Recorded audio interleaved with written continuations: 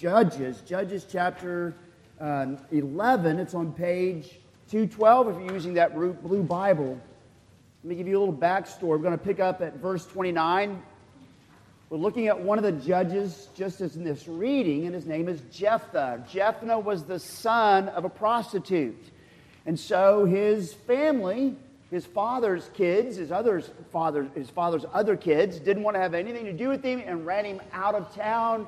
The neighborhood, the village, the city, they ran him out of town, and off he goes into the woods, and there he becomes something of a guerrilla with some military experience. Things are great for everybody else, but Jephthah's out there. And then the Ammonites come and attack the city, and they don't have any kind of ability to defend themselves. They don't know what to do. What's the best we can do? Let's go call Jephthah. You already hear the irony of the story. And so they call on Jephthah to come and be their Savior, the one whom they had cast out. And I want you to notice, starting at verse 29, then the Spirit of the Lord, the Spirit of Yahweh, was upon Jephthah. He had the Spirit of the Lord like every other judge before him and after him. The Spirit of Yahweh was upon Jephthah, and he passed through Gilead and Manasseh, and he passed on to Mizpah of Gilead. And from Mizpah of Gilead, he passed on to the Ammonites. And Jephthah made a vow to Yahweh and said, if you will give the Ammonites into my hand, then whatever comes out from the doors of my house to meet me when I return in peace from the Ammonites shall be Yahweh's, and I will offer it up for a burnt offering. So Jephthah crossed over to the Ammonites to fight against them, and Yahweh gave them into his hand, and he struck them from Aroer to the neighborhood of Minnith, 20 cities, as far as Abel Keramim, with a great blow. So the Ammonites were subdued before the people of Israel. Then Jephthah came to his home at Mizpah, and behold, his daughter came out to meet him with the tambourines and with dances. She was his only child. Besides her, he had neither son nor daughter, and as soon as he saw her, he tore his clothes, and he said, alas, my daughter, you have brought me very low, and you have become the cause of great trouble to me, for I have opened my mouth to the Lord, to Yahweh, and I cannot take back my vow. You see Jephthah's rash vow. So now we turn to James chapter 5. James chapter 5, picking up at verse 7 on page 1013. As we continue our series through James, Hand and Heart. We've been running through all of James, and we just have today, and the next Sunday we should be done.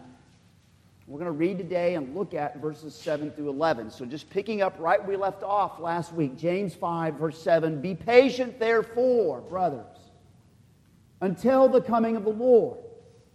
See how the farmer waits for the precious fruit of the earth, being patient about it, until it receives the early and the late rains. You also be patient. Establish your hearts, for the coming of the Lord is at hand. Do not grumble against one another, brothers, so that you may not be judged. Behold, the judge is standing at the door. As an example of suffering and patience, brothers, take the prophets who spoke in the name of the Lord. Behold, we consider those blessed who remained steadfast. You have heard of the steadfastness of Job, and you have seen the purpose of the Lord and how the Lord is compassionate and merciful. But above all, my brothers, do not swear, either by heaven or by earth or by any other oath, but let your yes be yes and your no be no, so that you may not fall under condemnation. What I've read to you from Judges and what I've read to you from James is the word of the Lord. Thanks be to God. Let's pray. O Lord Jesus Christ, the Lord of glory, as we ponder patience and steadfastness, may we grow. May we establish our hearts secure in the day when you come to judge the living and the dead. Amen. You may be seated. The sermon notes are on the back of the worship guide there. You can see the 3 points. Yes, I spent quite a bit of time coming up with all those P's for the points. And there's some questions, as I said, at the end there. So, Mr. Sowell, S-O-W-E-L-L, Mr. Sowell, or Sewell, but he pronounced it Sowell, was a ruling elder at Old Madison Presbyterian Church outside of Canton, Mississippi. I was temporarily a student preacher at that church for about a year and a half. We lived in the parsonage just outside of that old country church. Well, Mr. Sal was a ruling elder there, and he was a farmer. He's one of a handful of real, genuine, bona fide farmers that I've known in my life. Most folks now are becoming corporate farmers, but this was a guy who grew up on that soil that was his family's soil and had been farming for generations. And Mr. Sal had weathered many, many a storm, both factually and figuratively. Mr. Sal, by God's goodness, the last time I saw him at the end of the 1990s, was standing when I last saw him, and he had stood, as I said, many long days after the storms had rippled through the area. For example, the one storm that comes to mind is that Mr. Sal lost his shirt and he lost his farm in the farm crisis of 1985-86, that big crisis. Some of you may remember that. You may have been alive then. Right? Farmers lost everything. He lost everything. In fact, we lived in the parsonage. This is how much he lost. We lived in the parsonage outside the church. All of the cotton field and cornfield behind us and across the street and up the hill had all been his property, as well as the other cornfields across the street. And the house at the top of the hill had been the house he had built for himself to grow old in and spend the last of his days there when he finally got there. He lost all of his property, all of his family property. He had no property. He finally bought a little sliver of land just across the street from his old property. And all of his property he had to rent to farm on. He rented all of it. And every day he would drive out in his tractor or combine to go get to the field to farm. He would always pass the house that he had built for himself and his family for years to come. He lost it all. Yet he still remained standing, trusting in the Lord. No wonder, my friends, that James brings farmers in here in this passage as an example of what he is talking about. Now, you will recall that James has addressed, those of you who have been following along, you will recall that James just finished addressing 3 different groups of people who are all part of the disease and not part of the remedy. He addressed the judgmental in chapter 4, 11, and 12. He addressed, then in chapter 4, verses 13 through 17, he addressed the Christian businessmen who thought they could control the outcomes and God was nowhere in their equation. And then in chapter 5, verses 1 through 6, he addressed the wealthy Christians who were misusing other people to get their wealth. It wasn't the wealth, it was the way the wealth was got. You remember that? Do you remember that? Yes, thank you. Okay, so he's addressed 3 groups of people who are part of the disease and not part of the remedy. And so with all of them, James reminds each and every one that if they continue to pursue their passion-driven, desire-controlled, murderous, covetous ways, then they were the adulterous friends of the world who were enemies of God. And as long as they pursued those approaches, they were the proud whom God opposed. Chapter 4, verse 6, God opposes the proud, but gives grace to the humble. Now, James moves to the other side of chapter 4, verse 6. God opposes the proud. He spent lots of ink talking to 3 groups who are part of the proud, and now he moves to and gives grace to the humble. It's here in these verses 7 through 12, that James is encouraging God-engraced humility by inspiring the believers to be patient as planters, verses 7 through 9, patient as planters, patient like the prophets, verse 10 and 11, and patient with pledges, verse 12. There's the 3 points. So patient as planters, verses 7 through 9. And hopefully you've got your Bibles open, or you don't have a clue what I'm talking about. And if you don't know what I'm talking about, I don't need to talk, because I ain't got nothing to say if it's not about God's Word. You get what I'm saying? So have your Bibles open. So notice that James, in verse 7 through 9, I tried to emphasize it in my reading. James employs the Greek word makrothumia, which literally is translated long-suffering. An interesting descriptive word, long-suffering. Here it's translated in the English Standard Version as patient and patience. Okay? But it's the idea. Some of your translations may still have long-suffering. It's a very fitting, picturesque word. Suffering for a long time and being able to do so with endurance. And here it's translated as patient. He uses it 4 times in verses 7 through 10. It's a very telling word. Now notice that James draws also, so he uses the word patience 4 times, but then he also draws on the presence of the Lord and the day of the judgment. Verse 7, 8, and 9, the presence of the Lord and the day of judgment as motivation for that patience. The day of the Lord, or the day of judgment and the presence of the Lord as motivation for that patience. Verse 7, 8, and 9. Why is that? Why would you use the day of judgment as motivation for patience? Most of us would like not to hear another sermon about the day of judgment. You know what I mean? Well, it's the assurance that the Lord will come. And He will one day set all wrongs to rights. That motivates us. It's the assurance that He will return one day and expose all of the deceptive, damning, dominating, destroying behaviors of people and governments and societies. It's the assurance that He will return one day and exonerate the humble who are pursuing the wisdom from above that's first pure, peaceable, gentle, open to reason, without impartial and sincere, etc. That's what draws us towards patience. And so James says, be patient, therefore, brothers, until the coming of the Lord.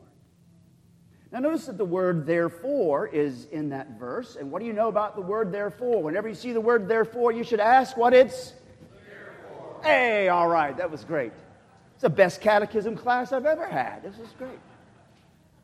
Right, and so it draws in verse 6. And hopefully if you were here last week, you will remember something about verse 6 where James is using Jesus' language for the ravaged, righteous Christians, reminding us that Jesus our Lord identifies with His battered, bruised people. So let me put 6 together with 7.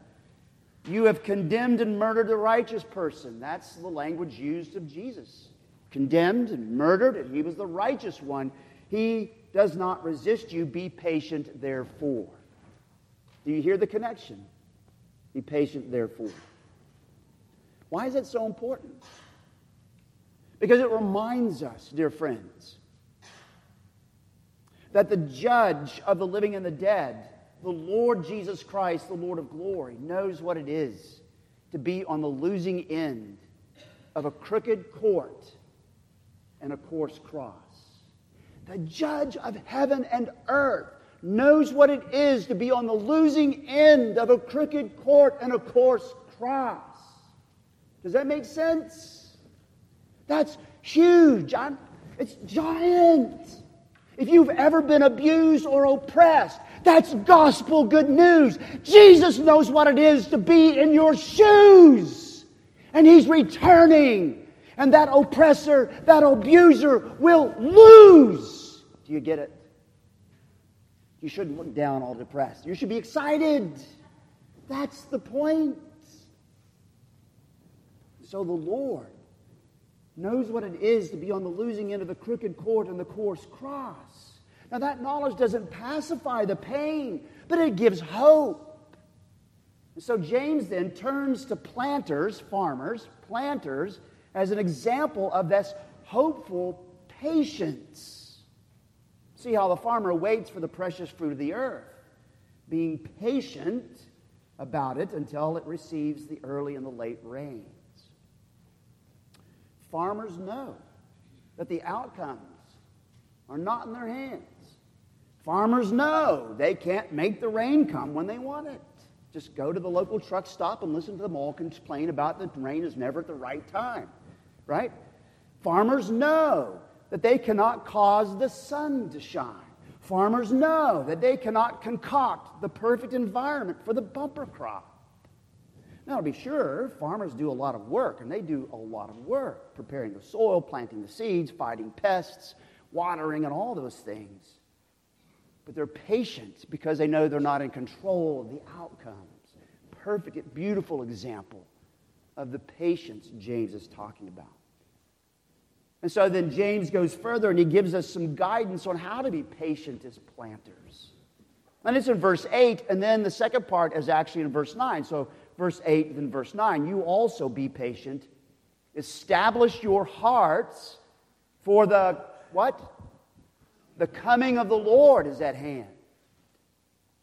Now this guidance, as I said, has two parts. Here, verse 8 is the first part. Establish your hearts secure in the coming of the Lord. Well, how do you establish your hearts? Well, those of you who do carpentry, you have some illustrations, nails, and then grooves in those pieces you're going to put together at the end, and Gorilla Glue. Thank the Lord for Gorilla Glue. It's a big lifesaver, right? But nails and grooves and Gorilla Glue are an amazing team, better than even SEAL Team 6, that helps to keep and bring the boards together so they can support each other and make things stronger, fixed, and established. For those of you who like to do remodeling, you'll appreciate this. Think about in your home, the load-bearing beams in your house. You don't want to take any of those out. What happens if you take those out? Yeah, London Bridge is falling down, right? Okay, you got it, right? It all caves in. No, those load-bearing beams in your house hold up the roof and keep the structure sound and solid. And so your heart, establish your hearts. Your heart, the seat of our passions, the seat of our desires, the seat of our longings, the seat of our yearnings, the heart, your heart can be stabilized and secured by what? Again, verse 8. By our confidence in the coming of the Lord Jesus Christ, the Lord of glory. Our hearts can be established and stabilized by the confidence in the coming of the Lord Jesus Christ, the Lord of glory. That coming is nearby. It doesn't say it's going to be in their lifetime, but it's nearby. Let me take a little side note here for a moment. Nowhere in the New Testament does it say that the coming of the Lord, that Jesus' final return will happen in our day, whenever our day was, right? Nowhere did the New Testament writers ever say Jesus will come in our lifetime. They said Jesus might come in our lifetime. Jesus' coming was imminent at any point, but it was never will come in our lifetime. And we need to make sure we pay attention to that language, because that's the door. That was the door to the house that got cracked open, and in came the flood of liberalism. Because if the New Testament writers were saying that Jesus will come back in their day and they were wrong about that, what else can they be wrong about? You get it? That was the door that cracked open and in flooded liberalism. But we do have to recognize the coming of the Lord is always imminent. And that motivates us. Here's another way to put it. Every day is the day just before Jesus returns. Every day is the day just before Jesus returns. That's the way we're supposed to live. That's what James is driving at here. That's how we establish our hearts, confident that He is returning in any moment. The judge, who knows what it is to be on the losing end of a kangaroo court and a coarse cross, will come to truly turn all wrongs to rights. Praise the Lord. And so then comes the second part of what James is guiding us with. It is in verse 9. Do not grumble against one another, brothers, so that you may not be judged. Behold, the judge is standing, where? At the door. You know, my friends, why would James bring up grumbling at this point? Well, the tendency is for our tempers to flare up and our patience to fumble when we are stressed and we are anxious.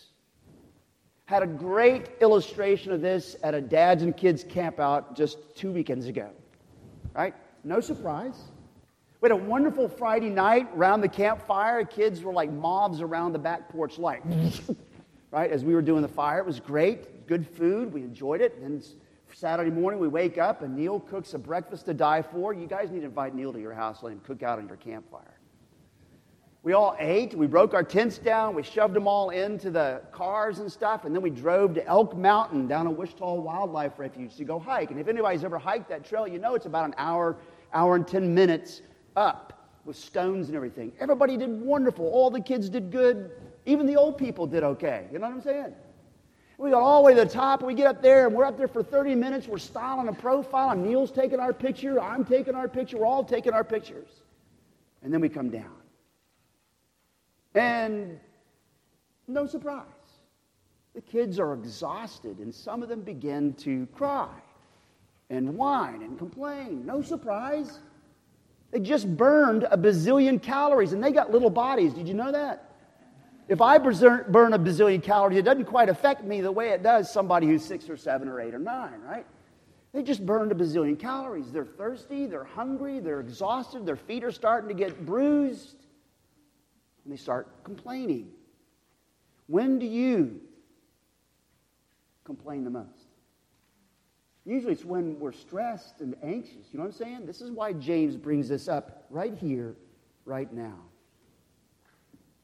Ground down by being on the receiving end, for example, of people, chapter 3, people in the church who the teachers and the taught were spewing out bitter jealousy and selfish ambition, boasting and false to the truth that can grind you down. Being ground down by those who, on the receiving end of those who are being judgmental, chapter 4, verse 11 and 12, grinds you down, and after a while you just get thin. And so notice that James brings up chapter 4, 11, and 12 right here in verse 9, chapter 5, verse 9. When he said, don't be judgmental in chapter 4, look, he's back at it again. He says it again, chapter 5, verse 9. Do not grumble against whom? One another, brothers, so that you may not be judged. Behold, the Lord, the judge, is standing at the door. Notice how James puts it. The Lord Jesus is standing at the door. His hand is on the door latch. Now, at my house, we have in the garage is out here, which is where my workshop is. And don't go there if you don't want to ever sniff dust. I mean, I've got all kinds of sawdust in there, right? Got the camper in there. But if I come into the house, I come into the kitchen. There's a door from the garage to the kitchen. I have to be careful about opening it because I'm going to hit somebody. Because, you know what I'm saying? Because there's food over here. Right, so boom, bump somebody. But when I go to the door, I can tell if somebody's actually in the kitchen. I can hear them. I can hear what they're talking about if I'm standing at the door. Let me put it to you a different way. Have you ever, don't answer this, okay?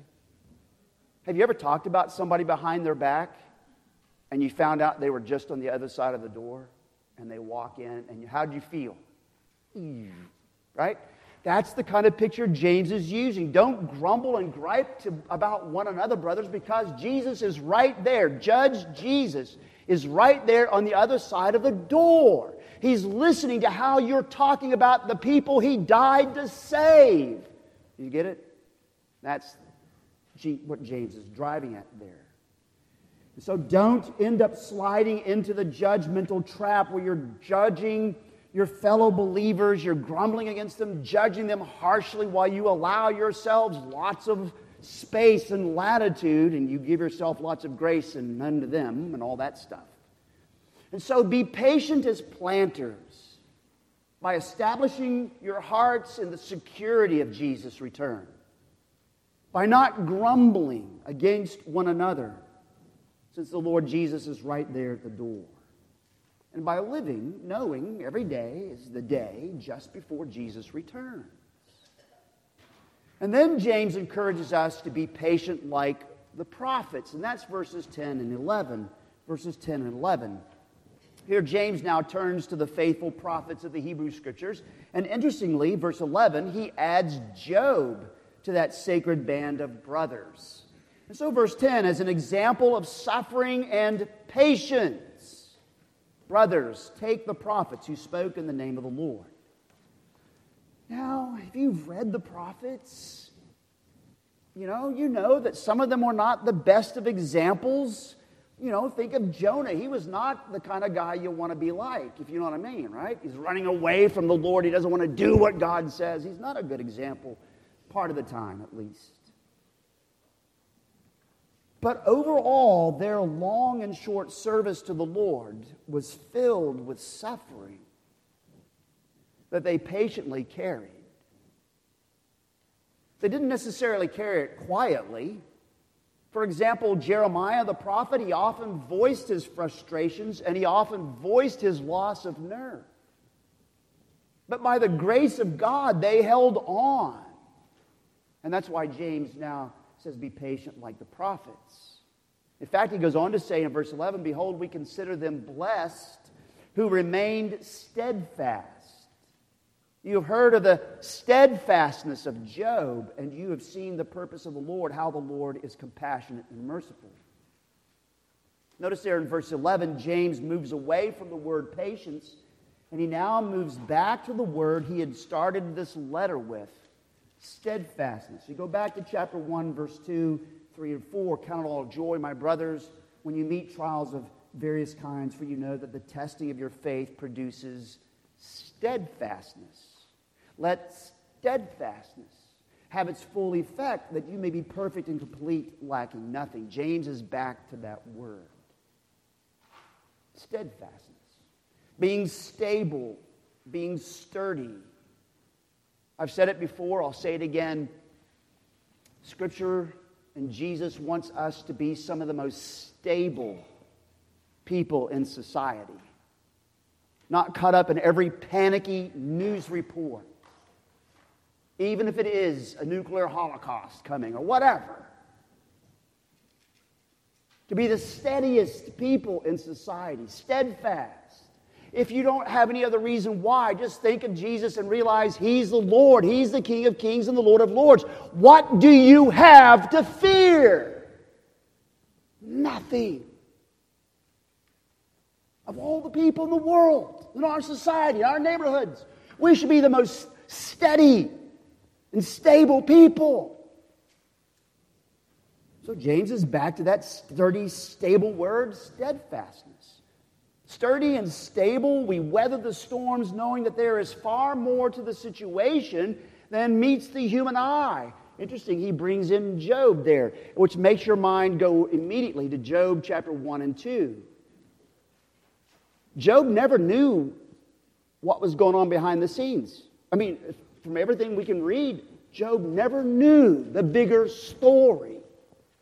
You do by the grace of God and by the revelation of God. Job never did, and that should slow us down and correct our panickiness to say, you know, there's more to this situation than meets the human eye, and I know one thing. God is sovereign, and nobody can dethrone Him.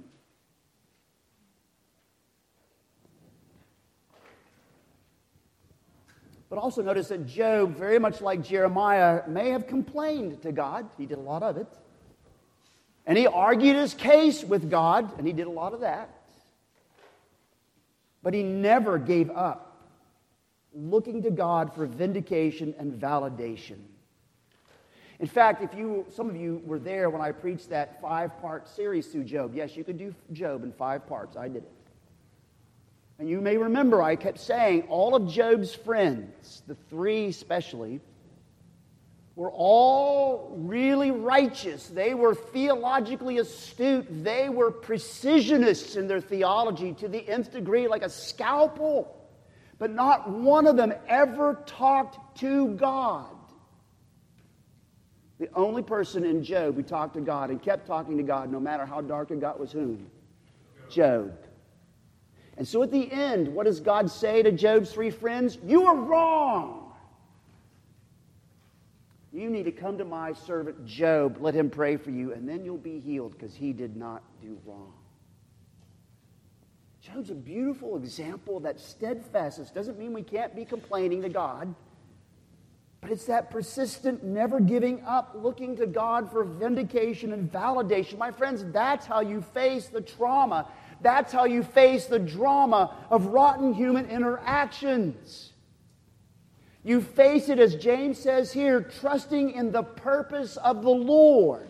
And in James, the Lord is whom? Jesus. Thank you, Hal. In James, the Lord is, chapter 1:1, chapter 2:1, the Lord Jesus Christ, the Lord of glory. Notice that James says, trusting in the purpose of the Lord Jesus Christ, convinced that the Lord Jesus Christ is compassionate and merciful. That, my friends, is how you face the drama and the trauma of rotten human interactions. You don't let the drama and the trauma consume you, because it's a bottomless pit, and it's dark, and it's slimy, and it's dank, and it will eat you alive. You lift up your heads and you look to Jesus, confident in His compassion and His steadfast love that endures forever. Especially since the Lord Jesus, the Lord is the Lord Jesus Christ, the Lord of glory. And so be patient like the prophets. And now James turns to a very practical place where we're to be patient with pledges, and that's verse 12. Patient with pledges. I worked hard to stay with P words. Give me some grace here, okay? Patient with pledges. Now, we may feel like verse 12 is not very significant. But I want you to notice that James begins verse 12 with a very potently strong statement. What are the first three words? But above all. As important as it is to be patient like planters, as important as it is to be patient like prophets, you really need to sit up and take notice of what I'm about to say. But above all. And where does he go? He goes to our pledges. He goes to our oaths that we make to people and our vows that we make to God. He goes to our pledges. Now, he's following the words of our Lord Jesus that we read before the confession of sin from Matthew chapter 5. But above all, my brothers, do not swear either by heaven or by earth or any other oath. Let your yes be yes and your no be no, so that you may not fall into condemnation. Unfortunately, some people take this further than James or Jesus wanted us to take it. And will never swear any oaths or vows. But my friends, Paul used oaths all the way through the New Testament letters. Like, for example, Romans 1 verse 9, Philippians 1 verse 8. When he said, God is my witness, that's an oath. That's what you say on the witness stand, very close to that, on the witness stand, or when you're enlisting in the military. So help me God. God is my witness. That's an oath. So neither our Lord Jesus nor James are forbidding all oaths at all times. Rather, James' aim is to assist us, especially in the trying, tumultuous, troubling times, to be a people of our word. James' aim is to assist us, especially in the trying, tumultuous, troubling times, to be a people of our word. To be the kind of people that when we say yes, it is yes, and when we say no, it is no. Not to be word twisters. Not to be deceitful or dishonest in our conversations inside the sacred society with one another and even beyond that. What James's aim is that even when we're going through trying, tumultuous, troubling times, to exercise simplicity of speech. And when you exercise simplicity of speech, it precludes rashness or rancorousness. It precludes rashness or rancorousness. We're not to be like Jephthah. This is why I read the story about Jephthah. Jephthah, remember, was very rash in his vow to God, which caused him great grief. If you will give the Ammonites into my hand, then whatever comes out of my door, my house, to meet me at the victory, I will sacrifice to you. Jephthah thought to barter with God, to bargain, to earn God's favor. And he already had it. Because back in verse 29, the Spirit of the Lord was upon Jephthah. Jephthah sounds like one of us, right? You may have the grace of God, but you feel like you got to bargain with God. Manipulate God. Twist his arm to get him to do it. Okay, look, I'll give you 50 candles, votive candles, if you'll just do this. Or I'll up my tithe if you will just get me that or take care of that. That's a rash vow. And then we use that with each other sometimes. And when we do that, especially during the trying, tumultuous, troubling times, it becomes something manipulative. Becomes something manipulative. Who hasn't had that crusty old uncle? Or maybe it's a cousin or whatever. Why, I swear on a stack of Bibles in my Aunt Matilda's grave. And you know at that moment, what should you not do? Believe him. Right? That's a rash oath. We're not to be those kind of people. During the trying, tumultuous, troubling times, James says we're to be patient with faith, confident in our Lord Jesus Christ, patient with our pledges, not trying to massage and manipulate God or God's people. Instead, we're to be the kind of people, especially among one another, whose yes is yes and whose no is no. So, my friends, since God opposes the proud but gives grace to the humble, James is urging us to be the God-in-graced humble, which means we're to be Jesus' patient people. Patient as planters, patient like prophets, patient with our pledges. Patience, dear friends, is a Christian virtue, and one we must work at. And to dishearten you a lot, I find myself less patient the older I get. And so if I'm not speaking to you, I'm speaking to me. It's a virtue we have to work toward, especially in the tough times. And we can. We can, by the grace of God. We can establish our hearts in the security of Jesus' return. We can, by refraining from grumbling against one another, since the Lord Jesus is right here at the door. We can, living, knowing every day is the day just before Jesus returns. We can, by the grace of God. Let's pray. Well, Lord our God, we confess to you that we're not very patient. Some of us feel even less patient than we did 20 or 30 years ago. We pray, we cry out to you for help. Help us to practice patience. Thank you for your sacred word, for the word that James wrote, that is your word, inspired by the Holy Spirit. Thank you that by the blessing of Christ and the working of your Spirit, it is a means of grace to our troubled hearts. And so we pray, help us. Help us to grow with patience and steadfastness, that we would be the sturdiest people in our society, the most stable. We have every reason to be because of you. And now, Lord, as we prepare to move towards the Lord's Supper, draw us ever closer to our Lord Jesus, who is just standing right here at the door. Amen.